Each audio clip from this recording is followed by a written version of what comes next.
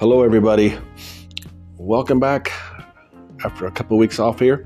Georgie the Greek podcast. We're on week 19.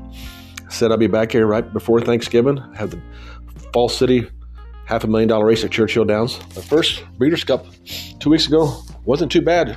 Would have had some profits. On Saturday, there were 5 races there. We had 3 exactas, 1 trifecta, and a few daily doubles. Would have made some money, but Saturday would have been your better day. Saturday was a pretty good day. The 9 races, we had 6 winners on top. We had 4 exactas, a trifecta, several daily doubles. Would have had some pick 3s in there too. So you'd have made some money.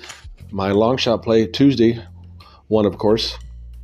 Paid, well, they bet him down a little bit, but she still paid okay. And my best bet, Cave Rock, was second on Friday. So it been a profitable day. Wasn't no big stuff, but it depends how you were playing. If you were playing heavy one place or across the board, it'd been good. Exactas were good. So it is what it is. We'll take it.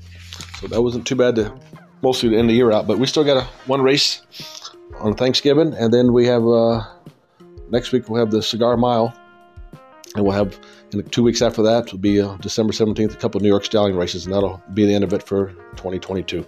So, enough of that. Let's go with the Fall City race here. I'll give you my top 3 picks.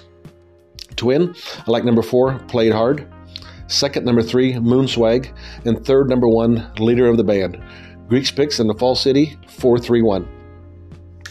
That'll be it. Guys, all have a good Thanksgiving and Turkey Day, and we will talk to you next weekend for the Cigar Mile. Good luck.